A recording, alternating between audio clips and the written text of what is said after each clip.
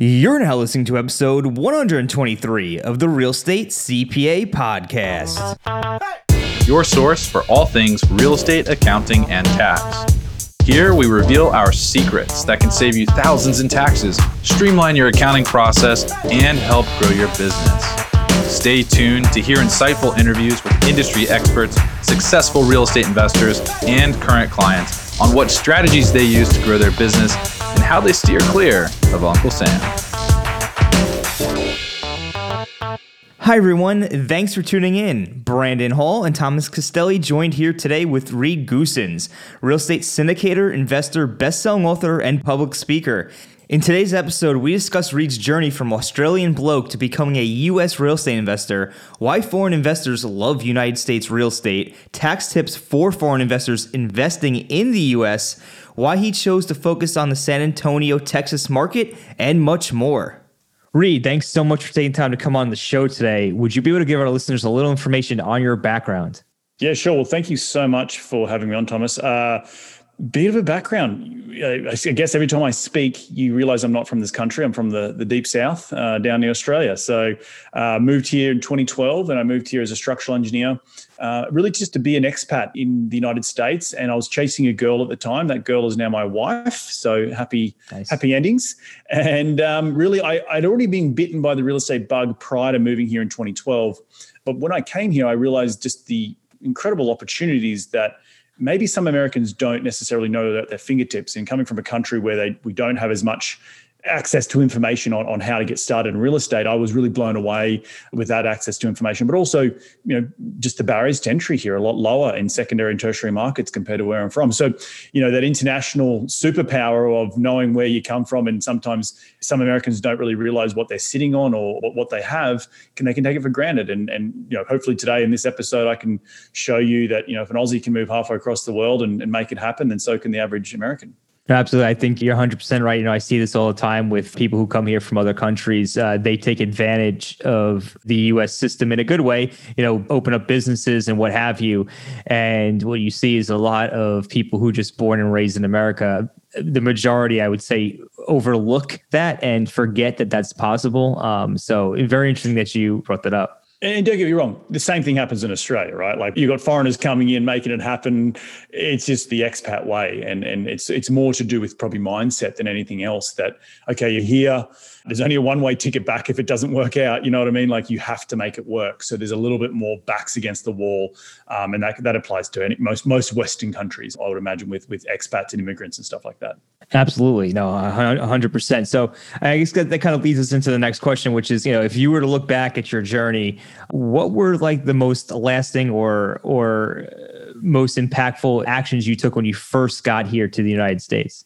Yeah, I think the most impactful was putting myself out there, understanding where I've come from and the lack of, I mentioned earlier the lack of information. So when I say lack of information, I rocked up to New York City and there was this thing called a RIA, Real Estate Investment Association, these meetings that you pay $20 at the door. I didn't have that in Australia. Like you've got so much incredible information and there's RIAs all over. Any MSA, I think most of them have a RIA. So these, this tapestry of different networks that you can tap into at a very relatively low cost, coupled with the fact that I was in New York City, very fast-paced, loud American lingo that I had to get caught up with, coupled with the fact that I saw these incredible investment opportunities that were only, 4 hours, 5 hours outside of New York City in these second and tertiary markets were very cheap. And I remember buying my first property for $38,000.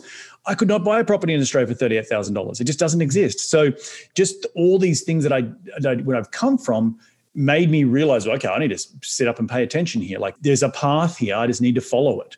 And that's probably what we spoke about earlier. Some Americans get just too caught up in their own what ifs and I can't do that and limiting beliefs.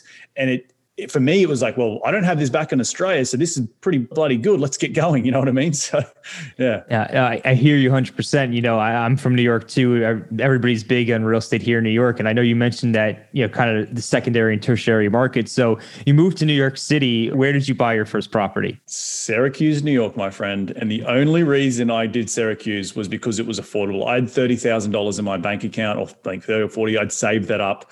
The banks weren't lending to me. I knew I wanted to get started. I knew I did, at the time of moving to New York City, Thomas, I'd already been educating for about 2.5 years up until that point in Australia, self-educating, that is, in the real estate world. And I just need to get going. Like, I had this money and I was like, I could keep spending it on gurus and seminars, or I could go out and just make it happen. Because remember, you don't lose weight or, get fit by reading about it. You have to go out and take action sometimes and get on that treadmill. So for me, it was, I don't get to deal number 10 without doing deal number 1. And the only thing I liked about Syracuse was that it was somewhat of a steady city. It was affordable. I could afford it. It was also only a 4-hour bus ride. I used to get on the Greyhound bus every Saturday morning or a couple of times a month.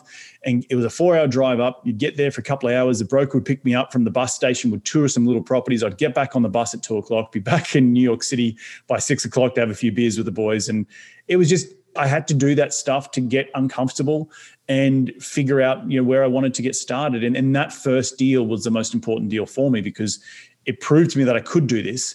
And it proved to me that you don't get off home base without just taking that first step and taking some action. So, yeah. Sometimes you just got to get started, right? And, my personal philosophy on it, on like education, everything like that, it's like there's a certain amount of initial education that you want to get. But at some point you just got to, start, you got to pick up the bat and start swinging. Otherwise, Exactly. You're not going to get anywhere. So, from there, how did your journey evolve from that? I know I met you at Jake and Gino's event, I think, in the past, and you're in the syndication business. How did you go from, your first property in Syracuse? How did you get to real estate syndication? Would you be able to take us through that journey? Yeah, for sure. So the first deal in Syracuse led to the second deal in Syracuse. That second deal led to a deal in Philadelphia, which I flipped, still working full time in New York City. At that time, a friend of mine came down from Vancouver, who I happened to study with in Australia. We went to school together. And he, I was boasting about these 3 little properties I had and, this cash flow, blah, blah, blah. And I didn't even know that he was investing in real estate as well, also being a civil engineer. And he told me about how he closed on a 70-unit deal. And I said, you mean 70, like 70 units in one deal? And he said, yeah. And I said, how the hell did you do that? And he said, and this was in British Columbia in Canada. And he told me about other people's money. He told me about getting a mentor. He talked to me about seller carryback financing, all these things that I knew about or were learning about, but he had put it into action. And so for me, moving halfway across the world, that was the most scariest thing in the world. Getting a job here. I didn't have a job when I first moved here, moving in with this girl that I just started dating, all these big firsts. And so to go buy my first deal and then buy a second deal and buy a third deal, they're like the smaller steps. And then when I saw him doing these big things, I was like, oh, I need to up my game, right? I also knew at that point in time, I was coming to the end of my rope in terms of coaching. I needed a coach. I needed someone in my corner. And that's when I went and got a mentor. And I ended up liquidating those 2 first properties in Syracuse to sort of help fund the growth of the business and start focusing more on building my brand and building my investor database. And that's what I really focused on. And then through that, I ended up partnering with my mentor on a couple of deals. And over a period of 3 or 4 years, I was then able to break out on my own and start Wildhorn Capital with my business partner, Andrew Campbell. And today we own 2,200 units in Central Texas, and we have about $250 million assets under management. And I don't say those large numbers, and they're relatively small compared to other operators. I know that, but it's more the fact that I say it to inspire, because again, goes back to my story of like, I came here 8 years ago. If I can do it with visa issues, I had marriage issues, I had, green card issues, I had, I didn't know anyone when I first moved here. I had limited funds. Like if I can do it, then so can the average American. And that's what hopefully people get out of this episode today, is a bit of inspiration. Absolutely. And I have a few questions about your operations, how you go about building a team and what have you. But before I get to there's a lot of different syndicators out there. They're doing some of them are doing multifamily. Some of them are doing self-storage. Mobile home parks. Why multifamily? Yeah, look, why multifamily? So in Australia, we actually don't have large-scale garden-style apartments like you do here in America. I would be very pressed if you asked me what other Western country in the world had the same sort of setup as that sort of garden style. And the reason is because of our financing vehicles in Australia. We only have 24 million people, 25 million people, the same land mass as mainland America, but we can only inhabit the coasts because the middle is a desert. And so when you only have a limited population, they're all surrounded the major cities, you then have limited financing vehicles. And so we have we don't have the Freddie and Fannie model where you can get commercial grade loans for 3% and 4%, interest only for 10 years. We don't have that. We also don't have and I want to say the word sophistication isn't the correct word. It's just the lack of financing options in Australia, where we do a build to sell model. So we do condos, right? It's all about negatively geared. So you'd be very hard pressed to find a quote unquote cash flowing assets in the residential space, meaning apartments or single family. And so when, the whole multifamily coming to America and seeing the financing options, seeing the fact that there's non-recourse debt, seeing the fact that we just didn't come from that type of way of thinking. Like, I would never have been able to go out and buy my first 192 units in Australia. Like, it just wouldn't have happened. So all those things is really why I gravitated towards multifamily. As we grow, I'm sure we're going to do other asset classes, but we wanted to we're only at 2,200 units right now. We've been going for about 4 or 5 years. So we want to get in probably to 3,000 units and then maybe diversify outside of that. But hopefully that answered your question. No, I know it certainly did. One follow-up question to what you said before. You have a partner that you work with. Are you a vertically integrated shop? Like, do you have? I guess what role do you play? Are you on the capital raising side? Are you on the operations side? Also, are you vertically integrated, or are you using third-party property management? Yeah, at this stage, we're still using third-party, and the reason is we're still a relatively small shop. We've got an executive assistant. There's myself. There's Andrew Campbell, my business partner. I'm really on the operations side. I do all the asset management, construction management. I raise obviously capital as well, but Andrew focuses more on the deal finding. So given my engineering background, and this is some advice for anyone out there looking for a partner, we had very complementary skill sets. He wasn't a detailed orientated type of guy, where I am. Like, I come from the institutional ground up construction world. So I knew how to build stuff. I knew how to manage stuff in a way that maybe the average person didn't. So we have a very complementary skill set. He's based locally. I needed a local person to help me win deals, and that's what he focuses on. He's very good at is shaking the lemon tree, and I determine if we make lemonade or lemon juice out of that fruit. So that's really the yin and the yang. As we grow, we want to become vertically integrated at some point, but we also know that you need to get a certain mass of units to make that flick of the switch more profitable straight away, rather than being a loss leader. So yeah. Absolutely. So what markets are you currently in? You started in Syracuse, you did syndication now. What markets are you currently looking at? Yeah, Syracuse was just obviously to get started. I haven't been invested in there since 2013. I'm primarily in Austin and San Antonio. Started in San Antonio, we've now gravitated up towards Austin.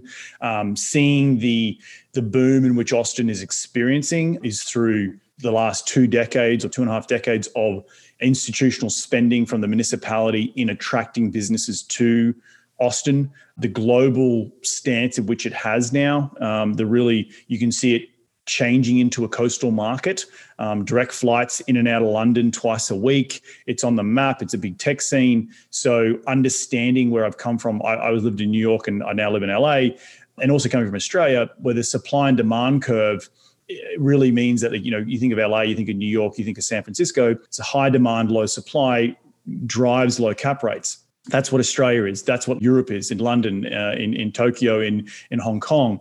And seeing a town like Austin graduate into that sort of tier 1 city where they have the high demand issues but the low supply, seeing that prices of dirt in downtown Austin trade for just as much as the price of dirt in downtown Los Angeles for high-rise construction, you can see something coming. And so if we can buy existing assets, yes, you will pay more than what you'd pay in other secondary or tertiary markets. But the fact is you have a low risk factor there because there's so much demand to want to move there and live there. And that's what we are. We know in the next 10 years, Austin's going to double in size in population. So we're on the right end of the curve to be riding that wave as this goes on into the future. So all that sounds great, but how do you figure that out? Like what are you analyzing, and what sources of data are you looking at to understand? Oh, Austin, San Antonio over Houston, or Charlotte, North Carolina, or Georgia, or Atlanta, Georgia. Like, how do you kind of systematically look at this stuff? I think the big thing is looking at, so firstly, we'll just separate San Antonio and Austin, right? Like, I started in San Antonio. It's a lot more affordable. It's a lot more slow and steady wins the race. It's a bigger municipality, but doesn't have the X factor that Austin does. Now, why is that? Okay, well, the reason is the attraction of wanting to live in the place. It's cultural scene, it's investment from the local municipality, as I said before, into infrastructure. And when you look at the municipality of Austin versus the municipality of, say, San Antonio, they're heavily investing. And the reason Austin is what it is today is through decisions made in the mid-90s about raising bonds to invest in infrastructure in and around Austin to attract businesses to the Austin market, in and around the UT medical system, in and around tech, in and around diversification, out of being a boom and bust type of town into more of a stable global town. And again, that can only happen from the top. That can only happen from people in power. That can only happen from community input. So all that type of stuff I look at, because that is what people want to live around. That's what people want to build a community around. That's what people want to invest in for the long term. And so they're all the things that specific data. I have friends at the local Austin municipality who sit on the board of economic development. So I know what's coming to town. I have a little bit of an inside track. I don't know people on the board in San Antonio, but I definitely do know that, Tesla isn't moving to San Antonio, they're moving to Austin. You know what I mean? They're moving to Austin for a reason. So there's just different things that are happening in the local market through job supply. And if you follow the jobs, you will have growth, in my opinion. Interesting. So it sounds like it's a lot of objective data, but there's also a lot of subjectivity that needs to, you have to apply your personal experience, your understanding of the market. Correct. Very interesting. Okay. Correct. I was just talking to a developer in Raleigh, North Carolina yesterday that was kind of saying the same thing. He was like, yeah, if I go out of my area and I want to invest in like Virginia, then it's all going to be based on objective data. But then you're competing with everybody else that's analyzing that objective data. Whereas instead, if you invest in your local market that you know really well, because I asked him, I was like, how do you know what plot that you're buying and developing on is going to work out? And you're just like, it's just a feel thing almost, which is bizarre. You're playing with tens of millions of dollars. Well, like I live in Los Angeles and I worked for a big developer here for many, many years before starting my own company. You've never heard of him, but he owns half of Beverly Hills and half of Long Beach, right? Now, these are very compressed markets, but you can still make money in your backyard. You just got to know how to go squeeze that lemon again to make sure you're getting the juice out of it, because everything does have a higher and best use. Everything in terms of the municipality, in terms of governors and council members want to see their communities grow. And that's where the intersection of private and public come together, and they use private developers to extend their vision of what they want to see for the local municipality. I don't care where you choose, Raleigh, North Carolina, Long Beach, California, Austin, Texas. There's always a need and want to build community and to keep talent and to keep essentially taxpayers in their area so they can keep the city going. And so when you have that harmonious relationship between the developers and the policymakers, and you're keyed into what they're thinking, but to your friend who's developing in Raleigh, North Carolina, he probably knows a lot of people on the economic development board for Raleigh, that they know where the path of progress is going. He wouldn't be stupid to just buy anything, right? He knows where things are coming. He can see it. He lives it. He breathes it. He can. 20 years ago that wasn't there, or that light rail system wasn't there, or they're building a new airport, or all these things. In terms of the growth of a city, you need to have your finger on the pulse, no matter where you are. And that applies across the world. That doesn't just apply here in America. I love it. All right, so transitioning a little bit, let's talk about some foreign investors, because you have a pretty good tranche of foreign investors investing into your syndicates, right? Yep. Surprisingly more Americans than foreign, but started out with a lot of foreigners, and they take about 25% of our investor base right now. But that's kind of to do with a little bit of the foreign exchange risk, but we won't get into that. Yeah. But we can talk a little bit about how they do it. I think you get it. I'm going to preemptively answer the question. Yeah, that's what I would like to dive into. We haven't really talked about foreign investment a lot on this podcast. Maybe just kind of talk to us a little bit about why somebody would invest in the U.S. if they live out of state or out of the country. Yep. And what sort of things do they need to be aware of, like reporting wise or tax wise? Well, what's your experience with that? So let's start with the first one, right? High level wise, I mentioned this earlier, the United States, and I think I just came out of a meeting with another gentleman who's a foreigner who invests heavily here in America. The United States, from a commercial real estate point of view, is, in my opinion, creates the most yield. And that is to do with what I was mentioning earlier, the attractive debt options that you have, low interest rate debt on commercial assets, the non-recourse nature in which America's lending system is based on, and the fact that of the population and this huge GDP that, it is the biggest GDP in the world, right? So you have good yield, and you have these markets which are your primary markets. You have your secondary markets, you have your tertiary markets. You have this really nearly like Europe in one country, if that makes sense. And so there's a lot of attraction for that when people are buying in London an office tower at 2% cap rate. They can come to New York City and buy an office tower for 4% cap rate. Well, they just got that at a half a discount compared to where they're from. So that to them is enticing. The yield is obviously very important. There's also some privacy issues in and around investing here in the United States as a foreigner that are very attractive to foreign investors. But overall, to the second part of the question, how do you invest here? Well, the big thing is if you're going to invest in here, and this also goes to operators who want to attract international capital. If you're an operator here in the United States and you have international people coming to you, they can't just give you money, right? They can't just say, here's my $100,000, go make some money out of it. Because you're then liable to withhold 30% of any of the earnings that they have on that tax. And you don't want that. You want to be at arm's length. And so for all my foreign investors, I make them set up a US entity here in the United States. It's their own entity. They manage it. They own it. They can do whatever they want with it. They start bank accounts here.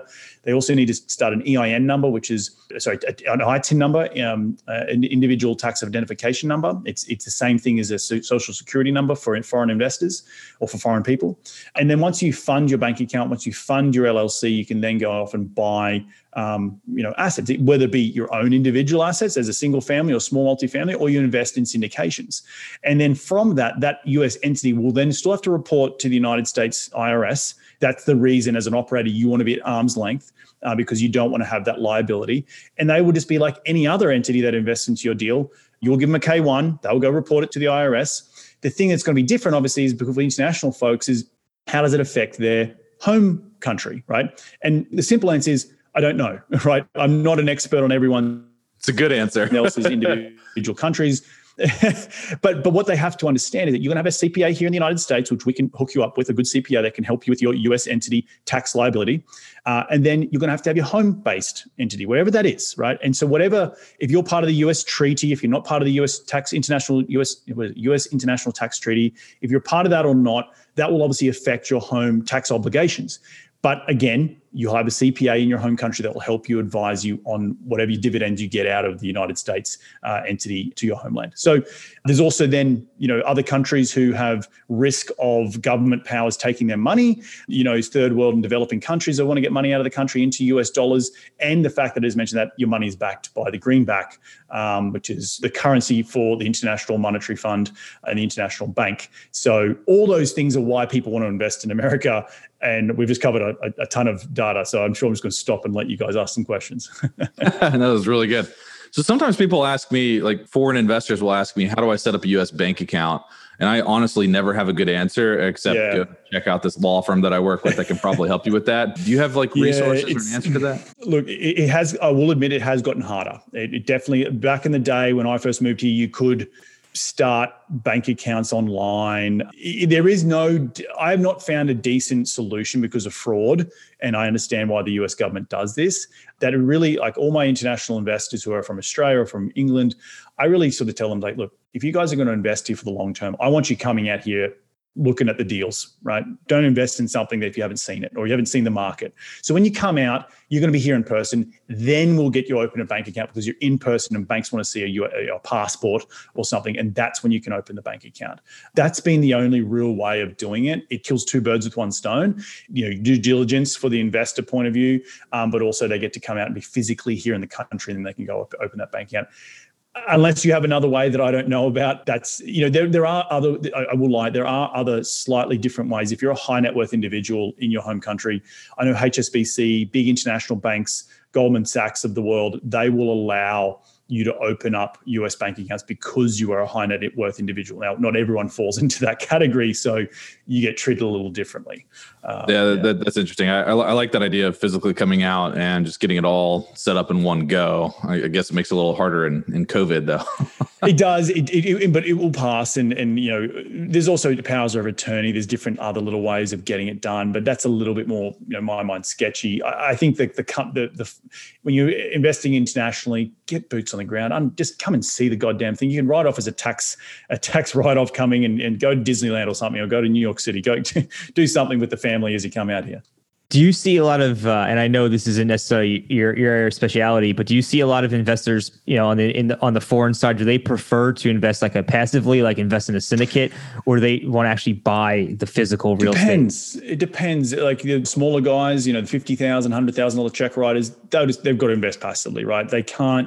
They're not going to out hustle me in Austin, Texas, right? They're not going to out hustle you guys in Raleigh, North Carolina, because of the local stuff. So they know to partner with good operators, right?